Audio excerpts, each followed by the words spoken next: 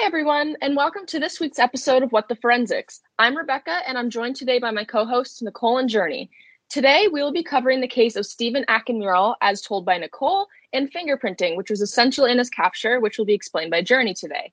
Before we begin, we just want to give a listener's discretion that there is going to be discussions of assault and suicide in today's episode. So without further ado, I can't wait to learn more about him because I'm very unfamiliar with this case. Nicole, why don't we get started? Yeah, so his mother was from the Isle of Man in the United Kingdom, and his father was Nigerian. So Stephen Akinmurele was born in 1977 or 78, sources vary.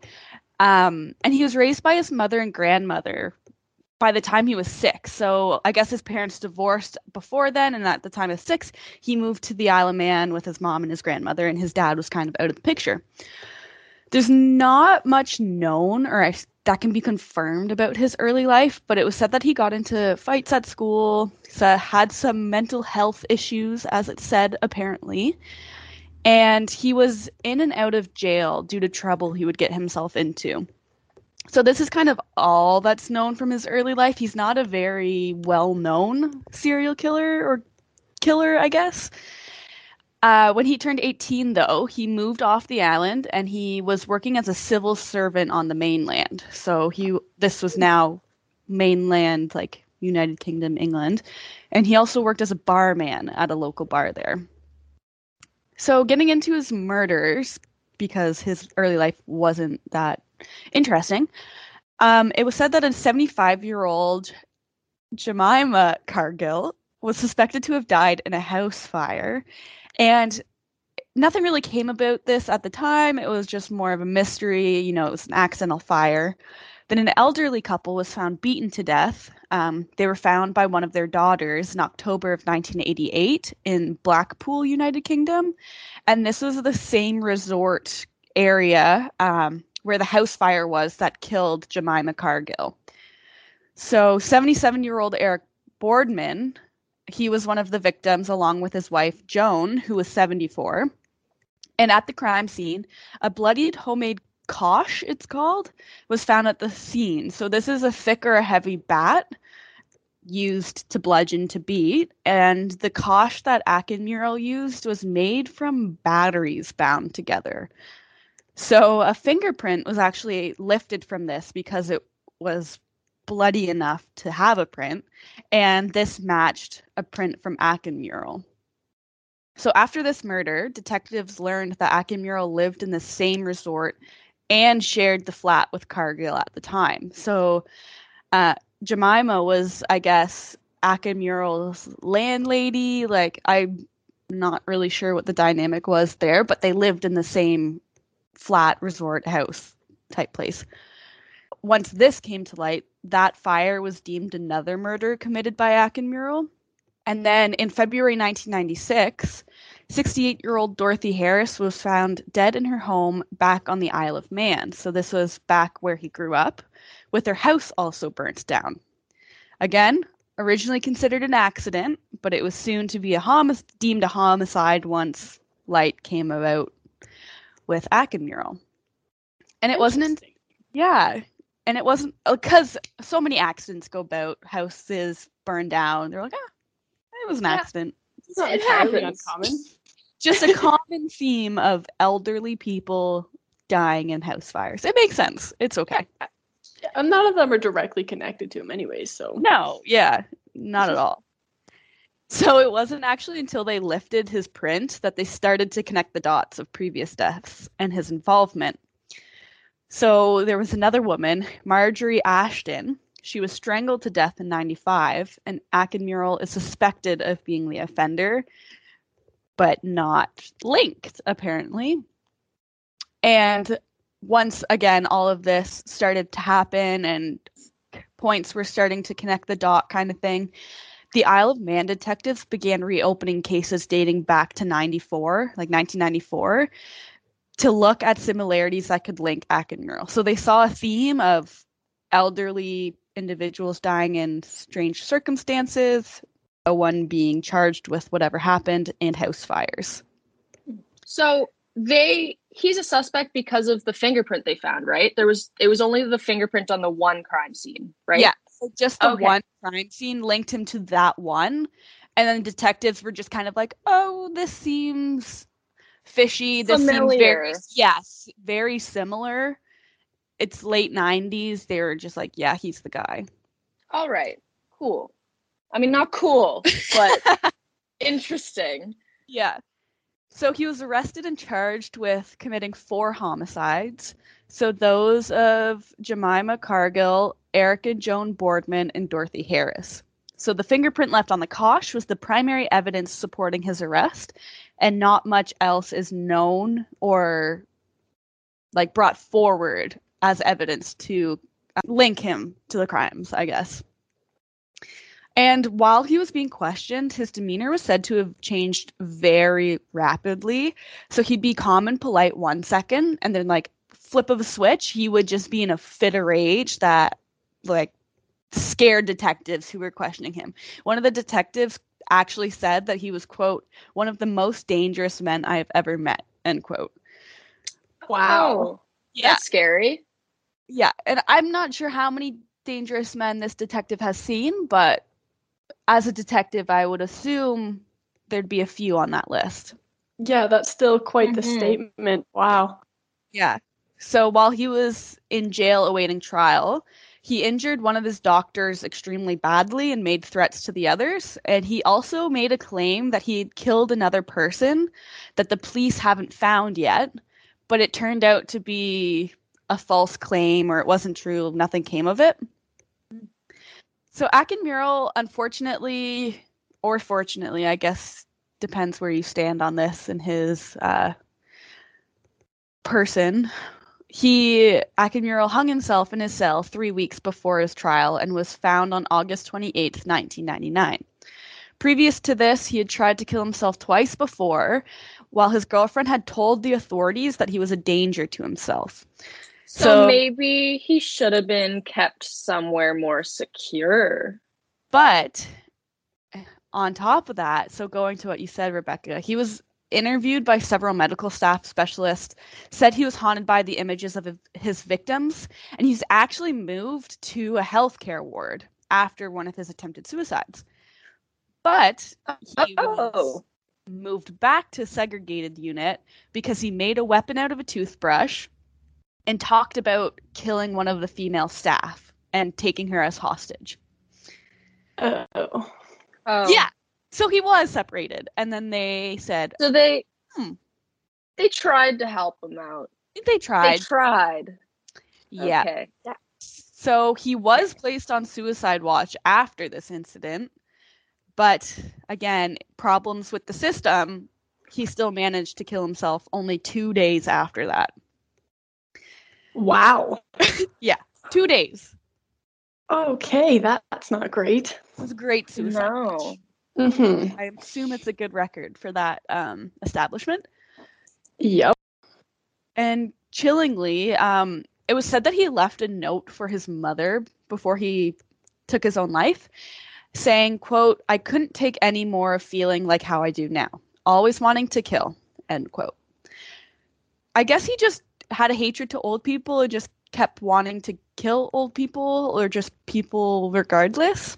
But why old people? I don't know. There's nothing that I could find that like gave any mention or reason as to why. Like there's no family history. He was grown up with his grandmother and nothing was mentioned. Like maybe his grandmother was abusive. Nothing of that sort. Maybe it was because he grew up with his grandmother. He's kind of like, okay, I don't like you anymore. I'm going to kill every old person that I come across. Seems a bit drastic.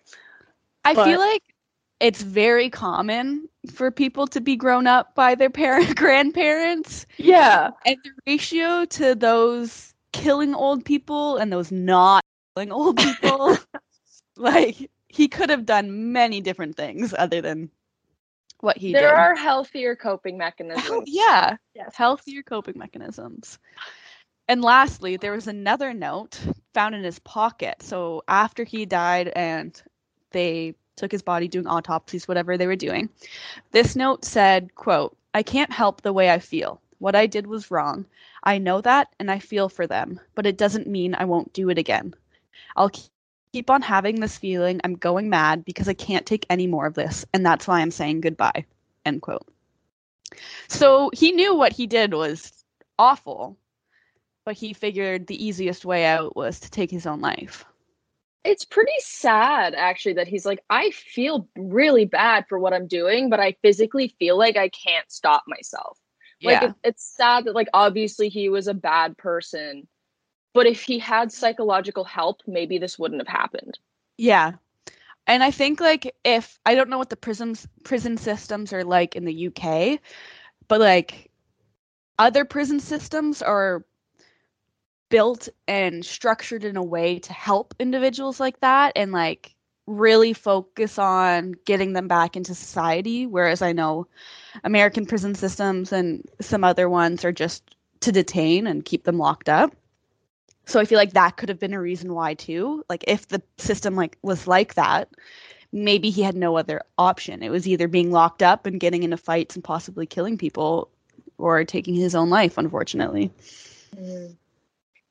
Do you think, I just want to speculate, do you think he had dissociative identity disorder? And I think it's possible. That's why he got into those like quick rages and why he's like, I feel so bad, but I can't stop. Yeah. Because think someone else is killing. That's a good theory. That kind of just popped into my head. I have absolutely no evidential basis for it. We're not psychiatrists, but it kind of makes sense. Yeah. It does. While he was in prison, he was interviewed by like a forensic psychologist or psychiatrist, like all of these individuals. And yeah, they said that he was haunted by the images of his victims. So if that's the case, maybe Stephen hates what he had done, but then Stephen 2.0, maybe he's the one that's... Or do you think, like, his haunting of the images of his victims, do you think he took on, like, their personalities? Because isn't it, like, okay. normally you, like, a traumatic brings out, like, creates another personality. Do you think each of those traumatic events creates another personality that then is haunting him? Yeah. That's an old person. He's movie type shit right there. Yeah, they're old people. Oh my gosh. Okay, that's too much. Imagine if he took on these people's personalities and he just starts like walking like an old person and he's like, this is me now. He sings. Old people talk, they just sing. I guess so. That's just my view of every old person. At least they sing and they're not. They're all jolly. They're all jolly. Jolly. So that's all I've got for him. He is interesting, not as interesting as other people, but without that fingerprint, he may have never been caught. He may have started killing more old people. Very true. Exactly. All right. Well, thank you, Nicole. That was very interesting. He definitely has more of an unknown history than some of the past killers that we've covered, but it's very interesting how instrumental one fingerprint was for catching him. So, Journey, would you care to tell us a little bit more about fingerprinting? You betcha. So, I'm going to talk about, obviously, fingerprints, how they connect to this case, and then I'm going to tell you a bit about, like, their background, how they came to be used in forensics, how fingerprint analysis and comparison works, and then we're going to discuss some of the issues with the discipline. And when I wrote this up, I kind of left a lot of room for discussion, so please feel free to jump in. Fingerprints obviously were the key evidence in this case, and unfortunately, he died before he went to trial, so we won't ever know if there's more evidence or the importance of the fingerprints that they found. So like Nicole said, his fingerprints were found on the kosh that he used to kill Eric Boardman, and the kosh is like a weapon used to bludgeon. And so it's theorized that because Eric Boardman fought back when he was being attacked, it was enough to like throw him off his game, and he ended up leaving the incriminating evidence at the scene. His MO is burning the place down after he kills people, but he didn't do that in this case, and like thankfully he didn't, otherwise he may never have been caught. So yeah, thankfully Eric Boardman fought back and he was able to leave his fingerprints and his weapon and everything at the scene of the crime. One that Nicole kind of mentioned. And in the source that I read, it said that he buried said person by a cliff. And then the police officers went and investigated and they found a gun with his fingerprints on it, but no body. And so no one knows why he confessed to this or like how true it actually is. And I'm really curious why the gun was there and why it had his fingerprints on it if it wasn't used to kill someone. Like, he uses a kosh to, like, beat them and then burn their house down. He doesn't use guns. Yeah, that's Maybe very confusing. Maybe he just likes to carry them. Maybe. I don't know. It's just a threat. Yeah, I'm so gonna use it, but I got it. Yeah, I have it. So yeah, anyway, they suspect that this story was just told to like mislead the cops and kind of just put them over there, even though he gave them evidence with his fingerprints on it.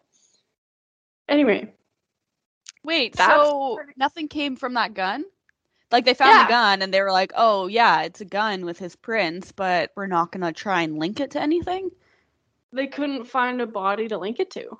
But could they have done like ballistics or anything of that? Well, I guess They could have, but they didn't have anything to compare it to. Yeah. So they just have this gun. That's rude. So sorry. Where was this gun found again?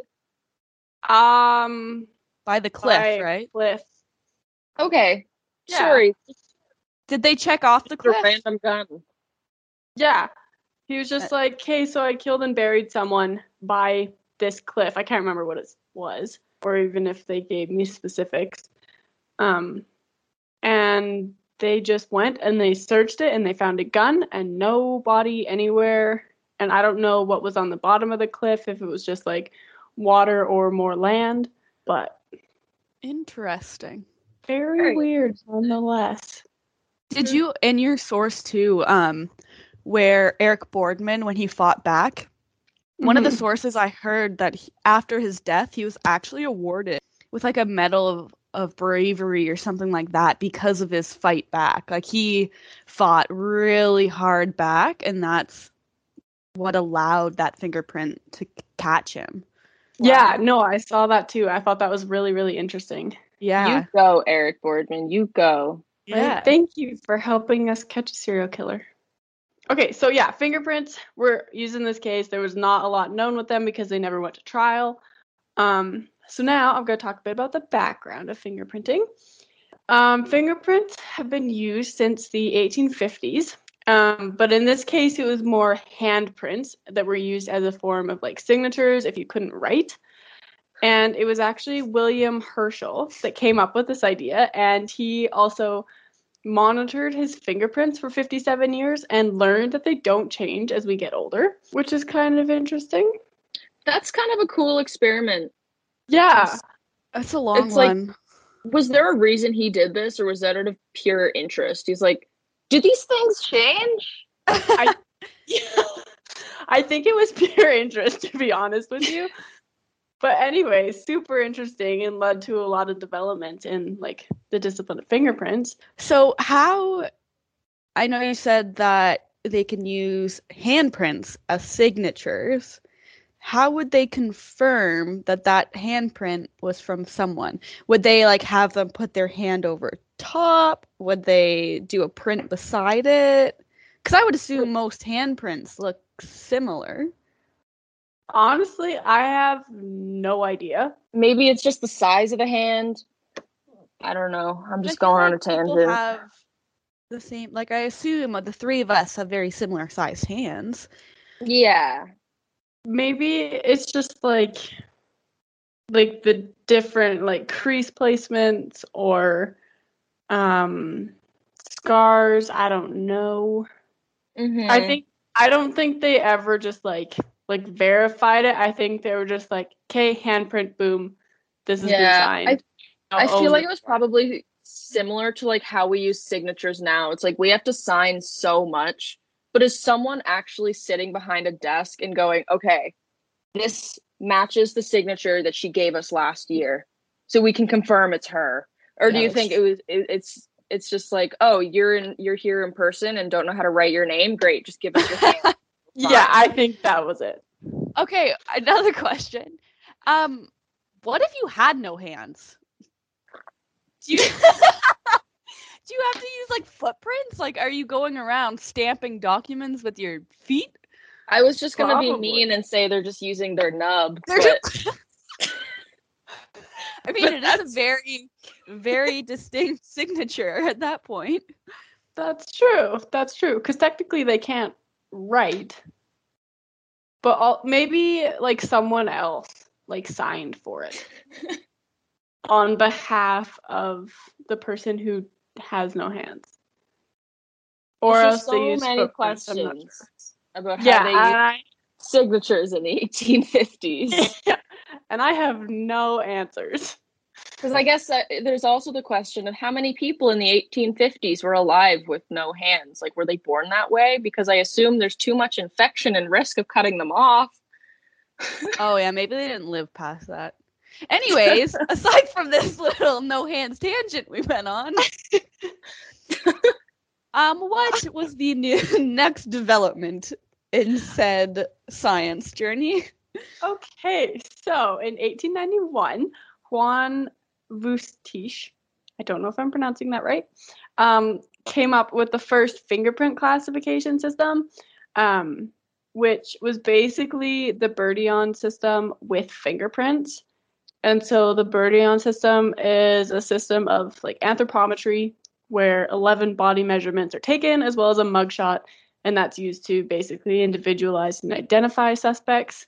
Obviously, there's a lot of issues with that, but we're not going to get into that.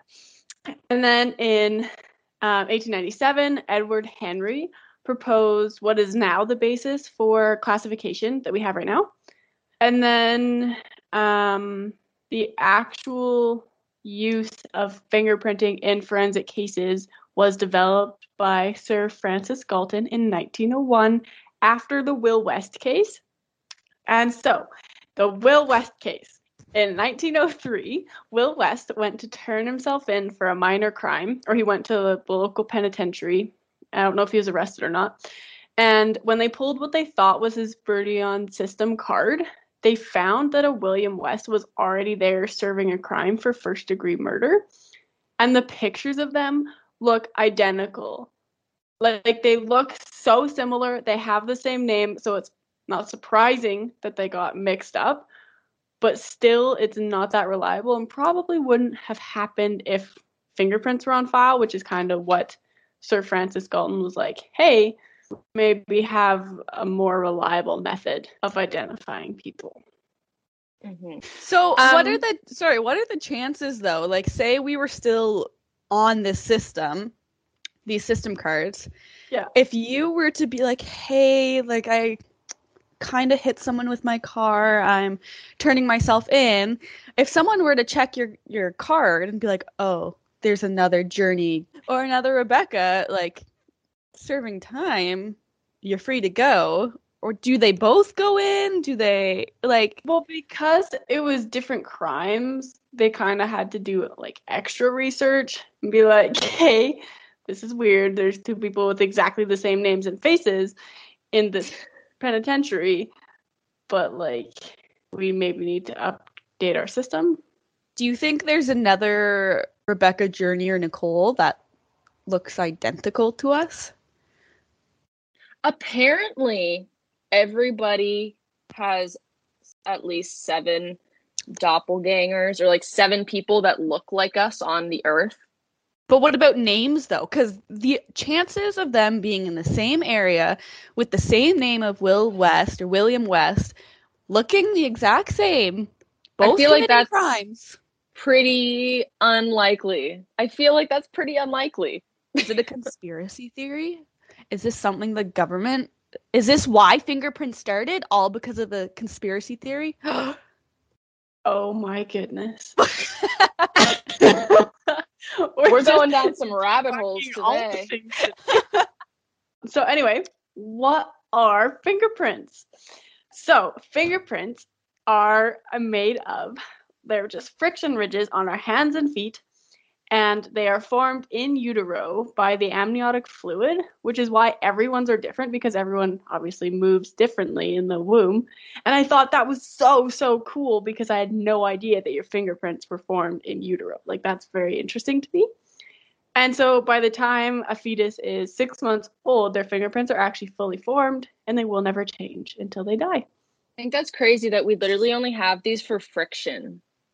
Yeah. Like, it's like to grab stuff, and we get wrinkly in water because friction. Like, we get wrinkly and pruny because it increases our friction underwater. I think that's crazy. Right? So if these are developed in utero Yeah. with twins or triplets, however many lits you have, how how different would their fingerprints be? Because I know that they're all still moving differently in utero, but would they share some similarities or none at all?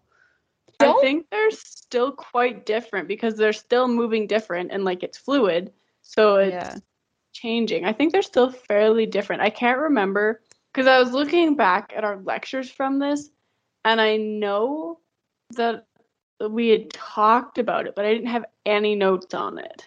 Because I know that they're not identical. Yeah. I know that they aren't. I'm just curious as to how similar they would be. I had no idea that monozygotic twins didn't share fingerprints. Mm-hmm. My mind is blown. Yeah. They are different. But with that, no. I'm thinking of a case where one twin was convicted of something, but it happened to be the other twin, and they used some evidence, but now that I think about it, I think it was like DNA, not fingerprints. So that was kind of... if they're identical twins, they have like identical DNA. Okay, according to Washington State, even though fingerprints of the identical twins are very similar, they're not identical. Okay. So apparently they are quite similar, but there's differences. Interesting. All right. So, like Rebecca said, these friction ridges allow us to like hold things and be identified when we commit a crime. So, it's our pores in the middle of these ridges that makes the fingerprint. So it's like the sweat and the oils coming from these pores that's on the surface that we collect the fingerprint from, which is both interesting and really gross. And in order to change your fingerprints, you have to damage past your dermal papillae in order to leave a scar. And so there's like 3 layers. You have the epidermis, the dermis, and the hypodermis of your skin. And so the epidermis has your 7 layers of skin. It's the topmost layer. And then you have the dermis underneath it, and then the hypodermis underneath the dermis. And so you'd have to damage or like get rid of your entire epidermis or like top layer of your skin in order to remove your fingerprints. So you need to badly burn it. So cut your finger off. Just cut it off, essentially. Just cut your fingers off. Great. But then if you commit a crime and you're like, okay, this person's fingers are like really short, they're obviously missing the tips of their fingers. That's very identifiable. Well, what was the mobster's name who tried burning his fingertips off with acid, and then obviously his fingerprints had scar marks on it, and they could be identified as him. Yeah, he was still identifiable because how many people don't have fingerprints on their fingers? Exactly. It was John Dillinger. Okay, he was the acid bath murderer, I think. Wasn't he? Yeah. I think so. Anyway, he did that, and it's still obviously very identifiable. So the whole reason we start looking at fingerprints is the idea that no 2 fingerprints have been found to have the same characteristics. And so, of course, there's been no research to prove this, because not everyone's going to be like, okay, you can have my fingerprints to compare for science to see if everyone has the same fingerprints or not. So we're kind of just going off of the fingerprints that we've collected and people working in like government agencies where you're required to have your fingerprints. And another thing with that is how many characteristics have to match in order for fingerprints to be the same. And so there's a whole bunch of questions with this, which I'll get into later. Now I'm going to talk about how prints are collected. And so fingerprints can be collected from virtually any surface. However, the smoother the surface, the better. I found that when we were taking fingerprints in our lab, you could not take a fingerprint from a piece of wood. It was so difficult. And I don't know if my so hard. fingerprints were, yeah, right? I don't know if my hands weren't sweaty enough, but I could not find a fingerprint on that thing for the life of me. I think it was a mix of like the striations in the wood plus like how porous it is. So it just friggin' absorbs all the oil from our hands. That was my guess. Let me tell you. Obviously, I don't know. I have the sweatiest hands ever, and I could not get a print off of wood. No matter the type of wood, no matter if it was like, what is it, pressed or like untreated. Cured. Yeah, no print. You just get the wood markings. Maybe like the outline at the top of your finger, but that was it. I mean, maybe it's just because we didn't have the right techniques because we're students, but it's pretty hard. It's pretty hard. So moral of the story, use wood as weapons. I was going to be like, well, take this information how you want, but we're not saying to use this method. Anyway, don't kill people. That's bad. So when crime scene investigators suspect there's a print somewhere, they have a plethora of powders and chemicals to collect it. And in class, we got to use black powders, magnetic, not like explosive black powders, just actual black powders, magnetic powders, fluorescent powders, and white powders. And then, so each of these powders is useful on different surfaces. So for example, if you have a fingerprint on a black car, using white powder instead of the black powder will make it easily visible to the naked eye. And then you can use either clear tape or the fancy lifting tape stuff that you can get to lift the print. It's really cool. It has like, the paper is like pre-attached to the tape. I don't know how to explain it, and I can't remember the name of it. So I've got, I think it's your thumbprint journey on that lifting tape. I'll put it in our source images just so you can see, because it's like a square of paper that you peel the tape off, lift it, and then you like fold it back down onto the paper. Yeah, it's just easier than lifting it with tape and then putting it onto a different piece of paper. It's just all in. And then with fluorescent powders, you can only take a picture of the print because it's difficult to actually lift the print because you need it to fluoresce in order to see it. So you don't really like know where it is until you shine the flashlight on it, get it to fluoresce, and then you take a picture of it, and then you analyze it that way. And the coolest lifting technique is the cyanoacrylate technique, which is super glue. And so with this one, you just basically fumigate your fingerprints with gaseous super glue, and then it sticks to the fingerprints, and the kind of reaction between the super glue and the sweat that is making the fingerprints creates a white powder that sticks to the friction ridges that have been left on that surface, which is really, really cool. And we also got to do that. Wasn't it like the sweatier the print, the more noticeable it was? Yeah, it was like the more oily sort of thing. Which it was cool. We got to do that in class. And it kind of worked, but it kind of also didn't. Well, we didn't have the proper, like we did it in 2 days? Like it didn't have the proper chamber. We literally put in like a plastic Tupperware with the tinfoil and the fumes. Yeah. I'm sure there's other ways, better ways to do that. There definitely is. But hey, it was really neat to experience. Now we have our fingerprints, but how do we compare them? So the most common technique is the ACE-V system to analyze prints, and ACE-V stands for analysis, which obviously you assess the quality and quantity of detail of your lifted fingerprint, and then you compare them. So you have a side-by-side comparison between the question print and the lifted print. So you compare the suspect to, if you have a suspect, to the print that you took from the scene. And in Canada, when we're analyzing prints, we go from ridge to ridge and compare landmark to landmark, starting from the core, which is the very middle of your print, and then working outwards. I'll talk about this a bit more later on. And then evaluate it, which is exactly what it sounds like. You decide if the print is inconclusive, so there's not enough information known about this print to match it. You can exclude it, so it's obviously not this person, it doesn't match at all, or it's an individualization, it does match this print. Then we have verification, which is getting a second opinion on your conclusion. And this is where we're finding a lot of issues right now because a lot of people don't agree with others' conclusions.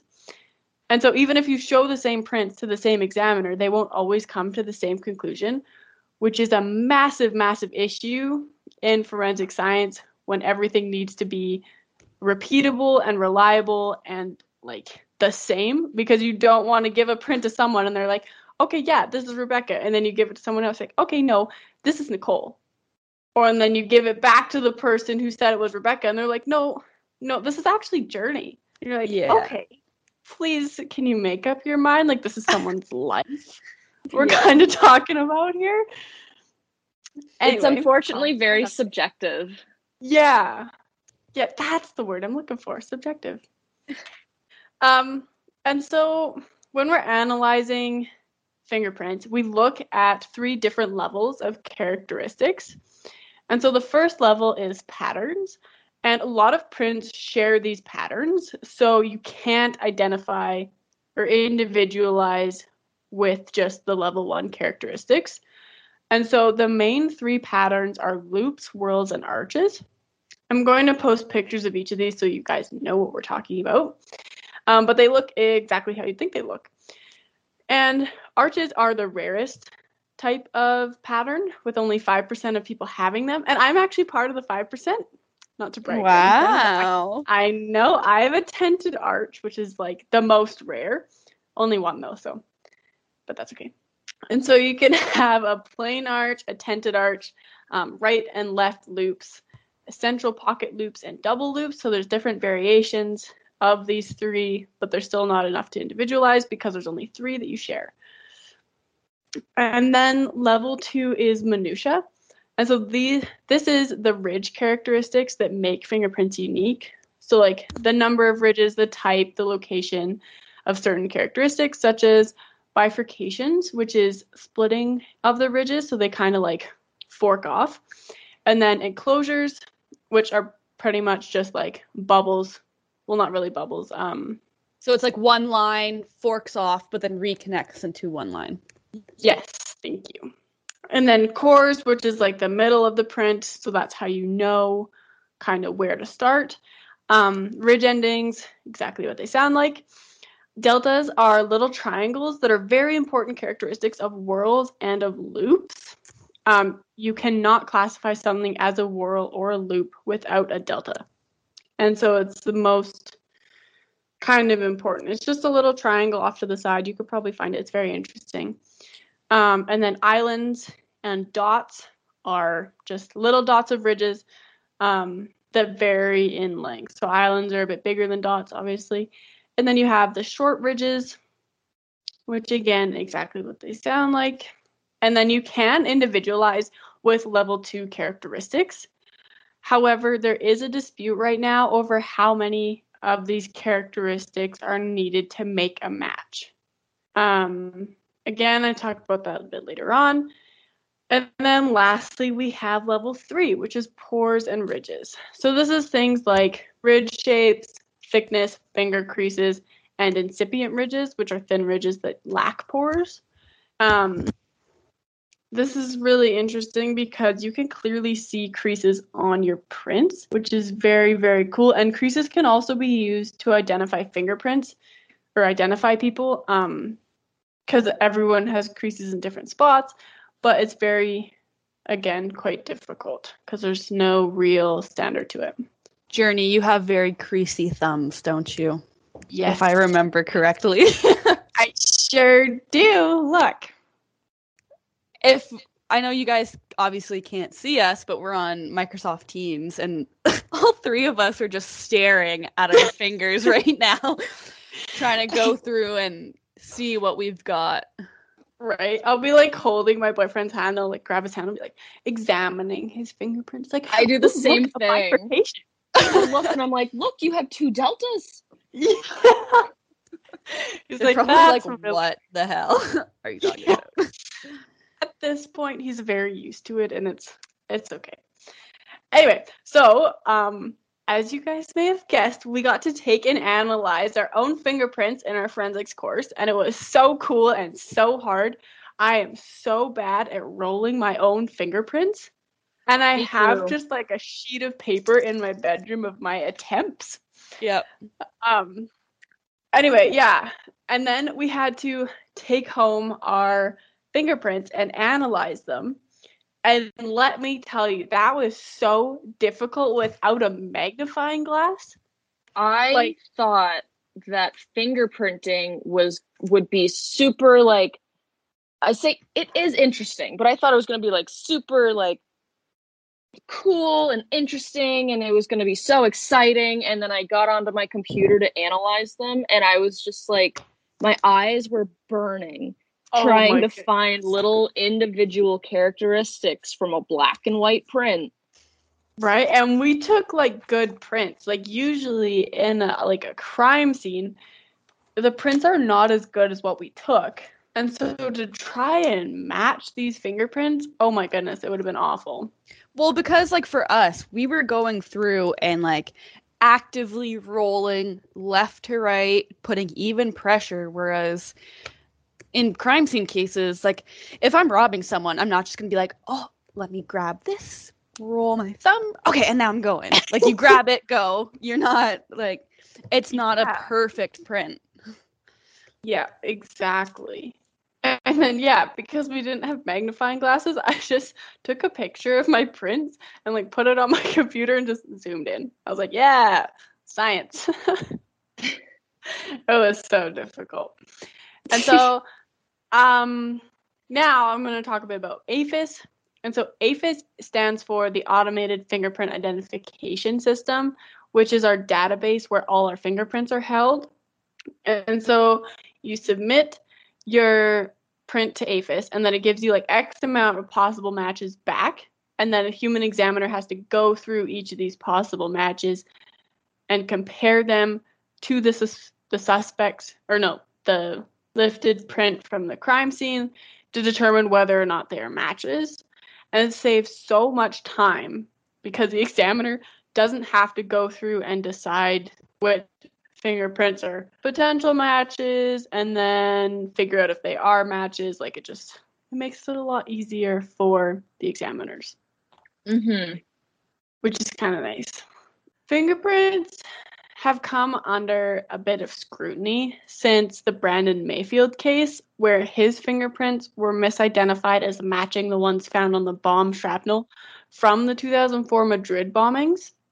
And so right now, the main issue with fingerprint examination is that it's highly subjective and different examiners may come to different conclusions, which you don't want, and which we kind of touched on already. And there's no standard number of characteristics that constitute a match. So some countries use 6. You only need 6 matching characteristics in a fingerprint, and some use 16. So there's quite a difference with that. And forensic scientists right now are really pushing to kind of learn how true the statement of no two fingerprints are the same. They kind of want to figure out how accurate is that? How many people have the potential to have similar fingerprints? And they just want to make it as reliable as possible. Of course, it's nowhere near as unreliable as other disciplines like bite mark analysis, but it can still be improved, which is kind of what we're pushing for. Don't get me started on bite mark analysis. Yeah. That is a rant for another day. Yep. And that is the end of my TED Talk. Nice. And going back to like the shapes of fingerprints, it starts in the center, right? So your core determines if you have a whorl, a loop, or an arch. Yes, right? I think so. Yeah. Okay, so if you aren't able to look on our webpage at the images that Journey has provided, an arch, as it sounds like, it goes from the left side up, kind of like a hill, down to the right. A loop, what does a loop look like? Let me reference this. A loop is just the same. It can go from the left, it kind of goes up, and then it loops back down and goes back out the left, or it can come from the right, go up, and then loop around and come back out the right. Right. So with the loop, that's her journey when she mentioned the deltas. You have one delta in a loop and then two in a whirl. So a whirl, like, is basically just a... It's like a spiral. Yeah. Yeah. And you'll see those little, like, delta ridges on the left and the right side where it's kind of like a triangle. If you look at your fingerprints and you have whirls, it joins in like 3 different directions. Yeah. Well, thank you so much, Journey, for that very interesting talk on fingerprints. We learned a lot, and we hope that you did too. It really taught us a lot about how Akinmurele's prints were used to catch him. And now I believe Nicole has a current event to share with us, as we sometimes share current events in forensic science that have been happening. I was looking on the news and I found an article saying that Dorset police, so in the United Kingdom, they're going to become the first ones in the country to use new technologies to allow crime scene investigators to transfer fingerprints from crime scenes to the Fingerprint Bureau, like right then and there. So this can achieve identification in minutes to hours rather than days to weeks. So if they've got a fingerprint, I don't know the technology because it's fairly new, but I guess it scans it. They transfer it onto some sort of screen that gets automatically transferred to whatever database they have. So if it's APHIS or any of that, and then they can get a match or a hit, however you want to call it, fairly quickly. That's crazy. Really cool. So I don't know what the limitations are going to be with this, because I could assume that there's going to be some problems trying to scan it, because I know my printer scanner is not the best, especially with fine details. So unless they've got, well, probably I assume they have a huge budget, but they'll need the best of the best for scanners. Do you think that they're kind of like, do you think they'd have to use the powder to make the print visible? And then do you think they'd like 3D scan it, or like use a 3D scanner? Because they're using 3D scanners right now. Or I read a paper about using 3D scanners to analyze footwear impressions. So I don't know if that's the I same heard about kind that. of thing. Maybe. If they used powder, there'd be limitations in the sense that they couldn't use fluorescence powders. And I assume they could use chemicals, but typically that's done back in the lab. Yeah. So I guess it'll depend on how good the print is, but I'm curious to see what comes of it. Because like this article I found, it was published October 26th of this year. So it hasn't even been a month. Wow, so very recent. Wow. So it's very recent, yeah. That's really cool. So hopefully in the coming weeks and months, we'll hear more about it and its successes or its limitations. Yeah. And I just remembered a really fun fact about fingerprinting is you can actually transfer DNA from one fingerprint to another via the fingerprint brush, which is a massive source of contamination. So you can be like fingerprinting like suspect 1 or like fingerprint 1, like dust it with a little brush, and then you go to the other fingerprint to dust, and you bring DNA from the first fingerprint to the second set of fingerprints. Yeah, for listeners that don't know the brush that we're talking about too, it's like this really light, feathery brush, I guess. Like there's a couple of different ones. You put a little powder on it, and then you see, as in like CSI or whatever, they do the little spinny with their fingers or their hands. They get the powder on it, and that's you're just like lightly visible. brushing it. Yeah. Yeah. That's crazy, because I know you can get touch DNA, like secondhand transfer. Mm-hmm. Say I like shook your hand, my DNA could be found on your body. Like trace evidence. Yeah. I didn't realize, because there's not a lot of DNA in touch evidence at all. No, but there's just enough crazy to contaminate it and completely throw off your DNA results. That's crazy. Yeah. Wow. So how many scientists are using fingerprints for DNA, though? They're not. It's just like the surface. Oh, okay. Like, So if you're they do a just, like, swab moving close it. by, nearby after. Yeah, it can like change it. And like none of the fingerprint techniques destroy the DNA that's there, Okay. which is very interesting and cool as well. Anyway, yeah. Interesting. Well, thank you, Nicole, for that current events topic. Hopefully, we hear more about it in the future and see if it was a success or not. Now we will be drawing our random number generator, just like we do every episode, to be figuring out what our discussions will be on next week. So, Journey, would you care to pick a random number from our generator? Handy dandy Google 1 to 150. Come here, Mr. Google. He gave me 116. So The Big Book of Serial Killers by Jack Rosewood, which I severely recommend. That gives us Diego Henrique Gomez de Rocha. We'll work on the pronunciation again. The last two have been a little brutal. Our apologies, but with a brief look, this case, although he wasn't caught because of ballistics, some of the evidence from a scene was matched to him that way through ballistics, I think. They did some testing. But we will have more about that 2 weeks from now. This is fairly new, too. Just quickly looking at the book. He was arrested in 2014. He was sentenced, well, I guess we'll learn more about it, but he was sentenced to 564 years. Oh, that's enough. That's rough. Okay, well, I can't wait to discuss Tiago in our next episode and ballistics. Would one of you care to tell the audience where they can find us on social? Sure.